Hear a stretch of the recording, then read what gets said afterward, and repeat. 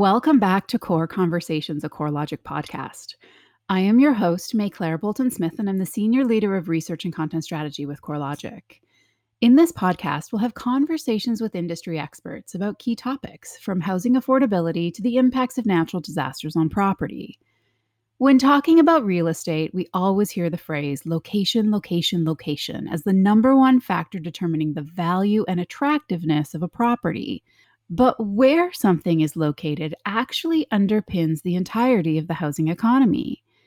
The general location of a beautiful waterfront mansion will tell us that the home has a high market value, but getting the placement of the building on the parcel of land just right can determine for a lender whether or not a homeowner has to buy flood insurance. And the precise distance from foliage can tell an insurance company how likely the house is to catch fire. Sometimes, knowledge of location can even save lives. Knowing precisely where a pipeline is before breaking ground can mean the difference between injuries and a beautiful new development. So for our episode today, we're going to dive into location intelligence with one of CoreLogic's experts, Matt Carley, who leads the team responsible for the CoreLogic Geospatial Property and Location Intelligence product portfolio. Matt, welcome to Core Conversations. Hey, May Claire, thanks for having me on the pod today. It's great to be with you. Awesome. Okay, so to get us started today, can you tell our listeners a little bit about your background and your role here at CoreLogic? No, absolutely. So I have been with CoreLogic for over 20 years, and I've been in a variety of roles in that time. But what's interesting about them is they're all, and each and every one of them has been rooted in property location and location intelligence in some way, whether it was being responsible for, actually performing flood zone determinations and looking up individual properties or managing the teams associated with that, or building out like large scale nationwide property level geospatial data sets. It's in some way or another, I've always been involved in property level location intelligence. That's really cool. So I'm glad to have you here today. And just to start off the top, can you explain what we mean when you say location intelligence? Can you define that for our listeners? Yeah, and it's a great question to start with because location intelligence can be really broadly defined. So if I can give it a shot, it all has to do, and it all comes into play when you're talking about data elements, and those elements could be anything. It doesn't matter what they are, and you're applying some sort of geographic or mapping component to them. You want to know where they are in the physical world. At the end of the day, what you're trying to understand is how these elements relate to the place that they are in the physical world and all the things that are in their immediate vicinity. And you're stepping into the role of location intelligence when you're thinking about it that way. A perfect example of this that I can point you to is a question that I actually asked you yesterday, May Claire, and there's a long story about why I asked you that question, but it had to do with the address of the old CoreLogic Austin office. CoreLogic moved their Austin office about 2 years ago, and I asked you for the address. And the answer you gave me was absolutely a perfect example of location intelligence because you said it's the office building behind the Whole Foods. And while that isn't the address that I was looking for, it was an absolutely amazing example because it's grounded in the location of that office is grounded in its proximity to the Whole Foods. And that's how you think about it. And exactly where it is. That's right. It's exactly. Well, I mean, there's a La Quinta between the office and the Whole Foods, but close enough, but that gets to the point. It's you're comparing something that you can know and relate to on the earth and saying whatever I am interested in is in proximity to that thing. So when you're thinking about advanced location intelligence, you're generally talking about utilizing big data sets and oftentimes complex and multifaceted data sets to sort out the complex relationships that exist between different data elements. And there's no way to arrive at an exhaustive list of what those data sets might be. It's really going to be completely dependent on what question you're trying to answer or what you're trying to get insight into. And there's also a very, very heavy software and hardware component to it that you've got to really think about to really get to large scale, deep learning, deep analytical location intelligence. That, first of all, I had no idea that you were testing me. And I'm glad I gave you an informative answer. And my first response was, you worked in that office for 20 years. Why are you asking me where it was? Oh, I knew exactly what the address was. Yeah. I'm sure you did. But no, that was fantastic. I love that example. And it's such a perfect way to get us started. So who uses this kind of information? I mean, all of us know relatively where buildings are, but is it relevant if we're looking at like from a homeowner or a business? Is it who would use this information and what types of, if we looked at businesses specifically, what kind of businesses would use location intelligence information? Well, I know that you've heard me say this before, Claire, but our listeners probably haven't. That everything is spatial. Like in my world, I view Yeah. everything as having a spatial component, and so absolutely, homeowners are going to be interested in a location component, a spatial component.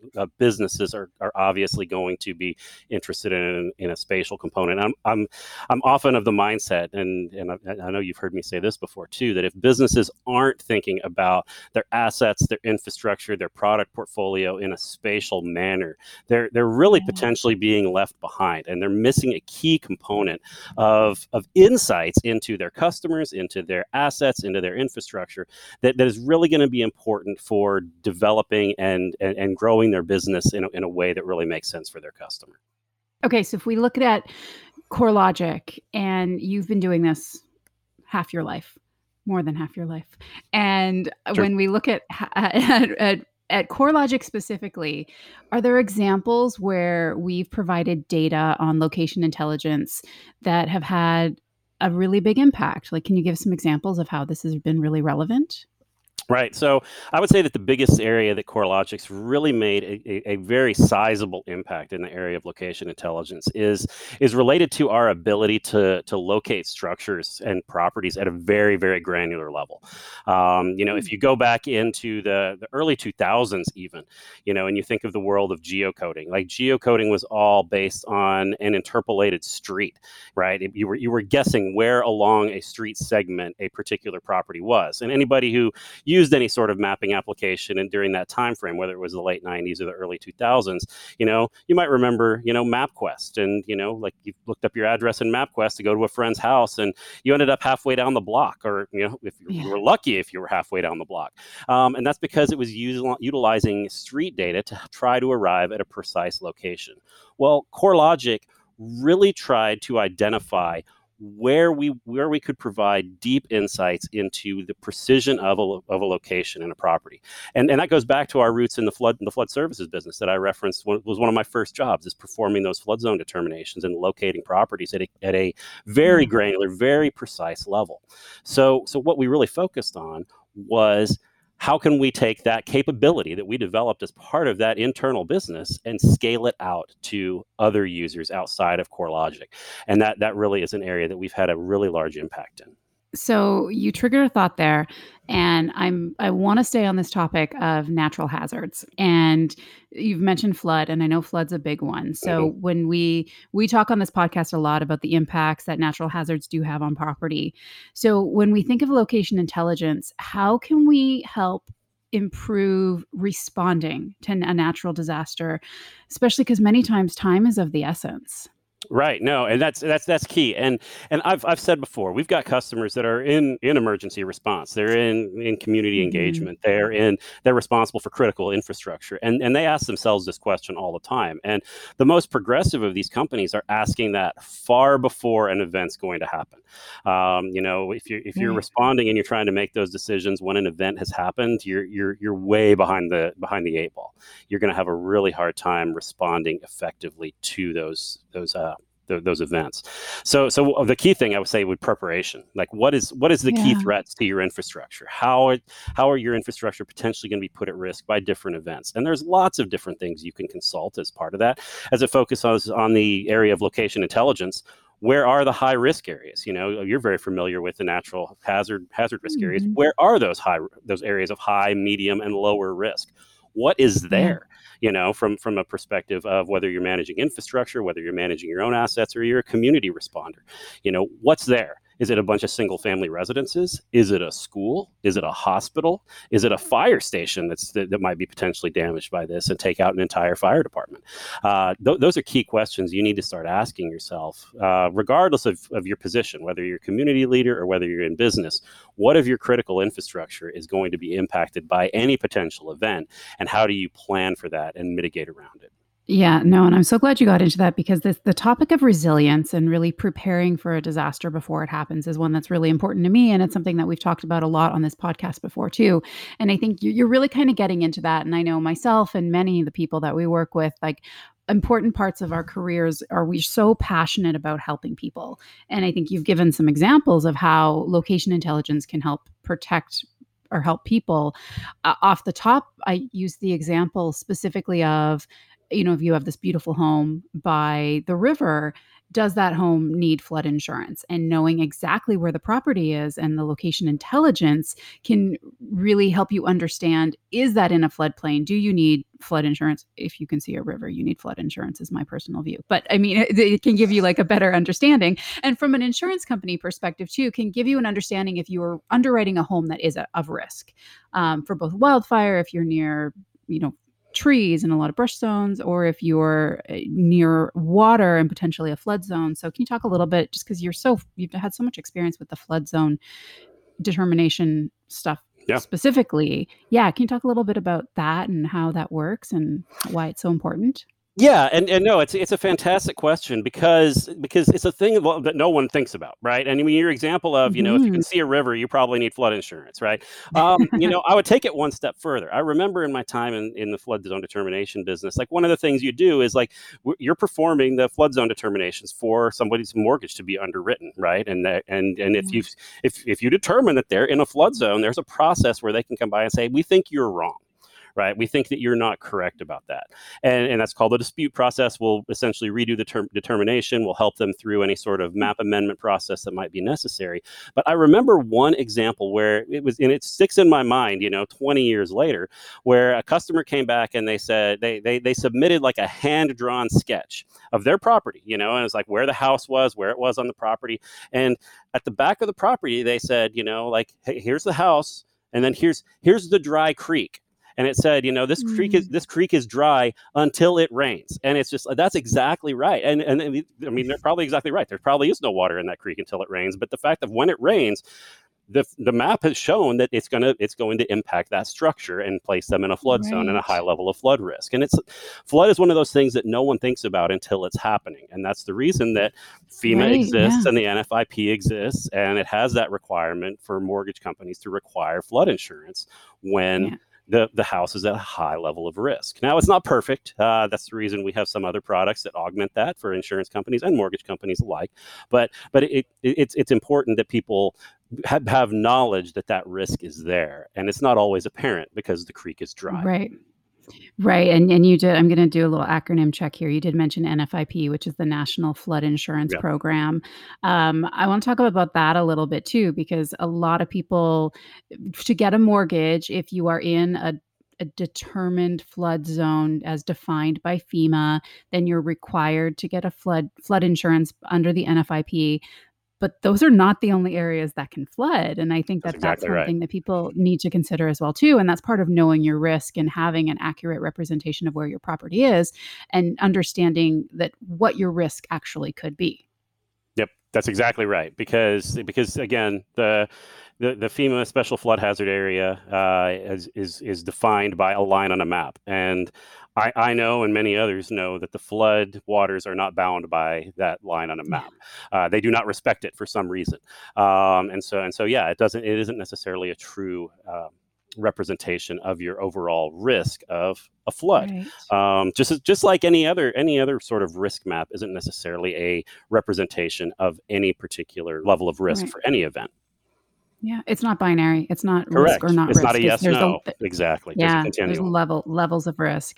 And those waterfront homes are the ones that are the most desirable. Like that's where everybody wants to Absolutely. live. So yeah, understanding where your risk is. So okay, so if we think about the risk and the importance of location intelligence for things that are not related to natural hazards, what are some examples of where location intelligence is relevant or important there? Oh no, that's a fantastic question because it's not limited to natural hazard. Like we serve a lot of Hmm. industries that aren't dealing with natural hazard at all. They're dealing with fleet management, or they're dealing with infrastructure management, whether that be power lines, Sure. like communication lines, whether it's long haul cable or 5G towers or something like that. They need to understand what is that infrastructure near? Potentially putting it at risk, right? You think about vegetation management for the utility companies. One of the things that we know from the storms in Texas is obviously there was a lot going on in the winter storm in Texas in February of 2021. Yeah, But one of the definitely. things that we know was an impact outside of the generation problems was power lines were being impacted by downed trees, downed limbs, things like that. And one of the things utilities and utility customers know this very well, like utilities know that they've got to manage this. It's called vegetation management, and they've got to go in, they've got to keep the Oh, trees and the brush and whatever might be growing around those utility lines away from them, so that they don't fail catastrophically, so they don't have outages, or at least that they're limited and can be dealt with quickly. And if you don't appropriately manage your vegetation, you're not going to know that. Well, understanding where your lines are, what's near them, is going to impact your efficiency as it relates to that vegetation management ah, program. If you're in an area, and the Central Texas area is a good example. I'm from Central Texas, so I can speak to that really really well.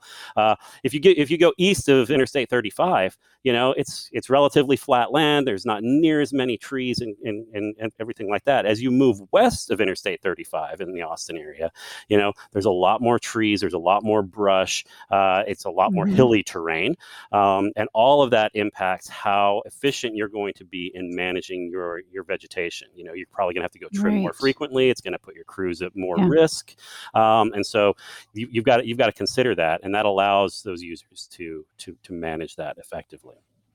Right. And I mean, you use an example in Austin, but I think every one of us can just think of where we live and think of similar examples of where there's vegetation and where there's terrain, and it's not unique to a particular city. It happens everywhere.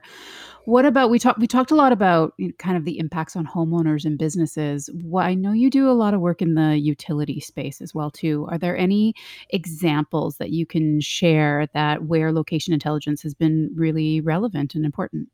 Well, so one of the areas that always sticks out to me is it's not just what's on the ground now that you've got to consider. It's Mm, it's it's it's it's what was there before and what could be there in the future.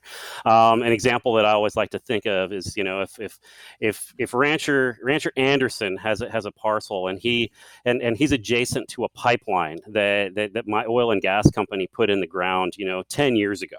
Let's say 2005, they put an oil and gas pipeline in, and it's open ranch land. There's nothing around, so the yeah. oil and gas company's not too concerned about that. Well, Mr. Anderson sells his ranch to a farm, and they develop Anderson Ranch subdivision that is a multi-use subdivision. It's got 150 single-family residences.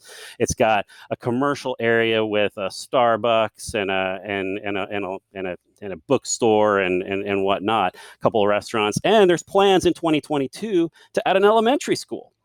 Well, if I'm an oil and gas company and I'm operating that pipeline, I'm responsible for that maintenance of that pipeline. I care very deeply where those homes are, where that commercial center is, and where that school is going to be, because Right. it's going to impact how I decide to operate my pipeline, or how I'm actually allowed to operate that pipeline based on federal and state Sure. regulations. Yeah. And so understanding how that property went from empty ranch land to now it's a single family residential subdivision with a business unit and a school, all of a sudden Yeah. that changes how I perceive things that are going, and it's going to impact how I operate with everything around that particular pipeline. Wow. No, super, super interesting and really relevant and important, and probably something that doesn't necessarily cross everybody's mind Right. on a regular Yeah, basis. And, totally. and this is something that's foundational in absolutely everything that we do. And I think that's kind of what we wanted to highlight from this podcast topic is that, Yeah. we don't necessarily think about how this is something that is so relevant. It's one of those things that when it goes right, we forget about it. We don't even think about it. Right. But No, when that's it goes exactly right. wrong, then it's a big deal. So, okay. So, whenever we wrap up these podcasts, I like to kind of think about if we were to look into a crystal ball and we were look to the future, What do you think the future holds for location intelligence? I mean, technology is all around us. Everything is innovating all around us. How does technology play a role in the future of location intelligence? Oh, well, first of all, I want to be 100% clear. I absolutely do not have a crystal ball because I wouldn't be working here if I did. I'd be doing something else, probably a lot more fun. But as far as the future of location intelligence is, I think we've obviously are going to continue to see advancements on the hardware and software side. That's never going to end. We've seen huge advances in those areas, and it's bringing really strong insights and a lot of power to really do a lot of analytical crunching. The other thing that I think we're going to see, and I expect to see, and I hope to be part of it, because it's what I'm focused on, is bringing more granular and more detailed location information to drive the necessary decisions that all manner of users have from a wide variety of data sets, whether they're property location data sets or not. I think that having that detailed and granular information is going to be very important. And the key thing that I always focus on with any new data asset, and I encourage my customers, I encourage my employees, I encourage everybody that I interact with to think about it this way, is think about the particulars around those data sets themselves. How it's collected, how is it validated, how truly accurate is it? Okay. Because not all data can be treated equally, nor should it be treated equally. And you know, the saying "garbage in, garbage out" is never truer than when you're talking about data. You know, if you don't have the most accurate data, you're not going to be able to make good decisions and good insights. And that's why we're always focused here at CoreLogic on ensuring that our data is the highest quality. Not just for our customers, but also somewhat selfishly, because we rely on our own data ourselves for so many of our different business operations. Sure. That we recognize what's at stake if you're making a decision off of bad data. Well, I'm glad you ended there, because I think that's just so important. Is, you know, we do often hear garbage in, garbage out, but it's really relevant and it's really important. And the quality of data is just of the utmost importance when we're dealing with just about everything that we do these days. And the only thing I don't agree with you on, Matt, is how could you find something more fun than this? This is the fun. This is It is a good time. It is a good time. All right. Well, this has been so great to have you here today on Core Conversations, Matt. Thank you so much for joining me. Absolutely. It was a pleasure, Maiclaire. Anytime. All right. Well, we might have to have you back, because I think you're going to be a fan favorite. You're a fun guest to have. So for more information on the property market and the housing economy, please visit corelogic.com/intelligence. Thanks for listening. I hope you've enjoyed our latest episode. Please remember to leave us a review and let us know your thoughts, and subscribe wherever you get your podcasts to be notified when new episodes are released. And thanks to the team for helping bring this podcast to life. Producer Ria Tarakia, editor and sound engineer Romeo Roman, and social media guru Mike Wojcik. Tune in next time for another Core Conversation.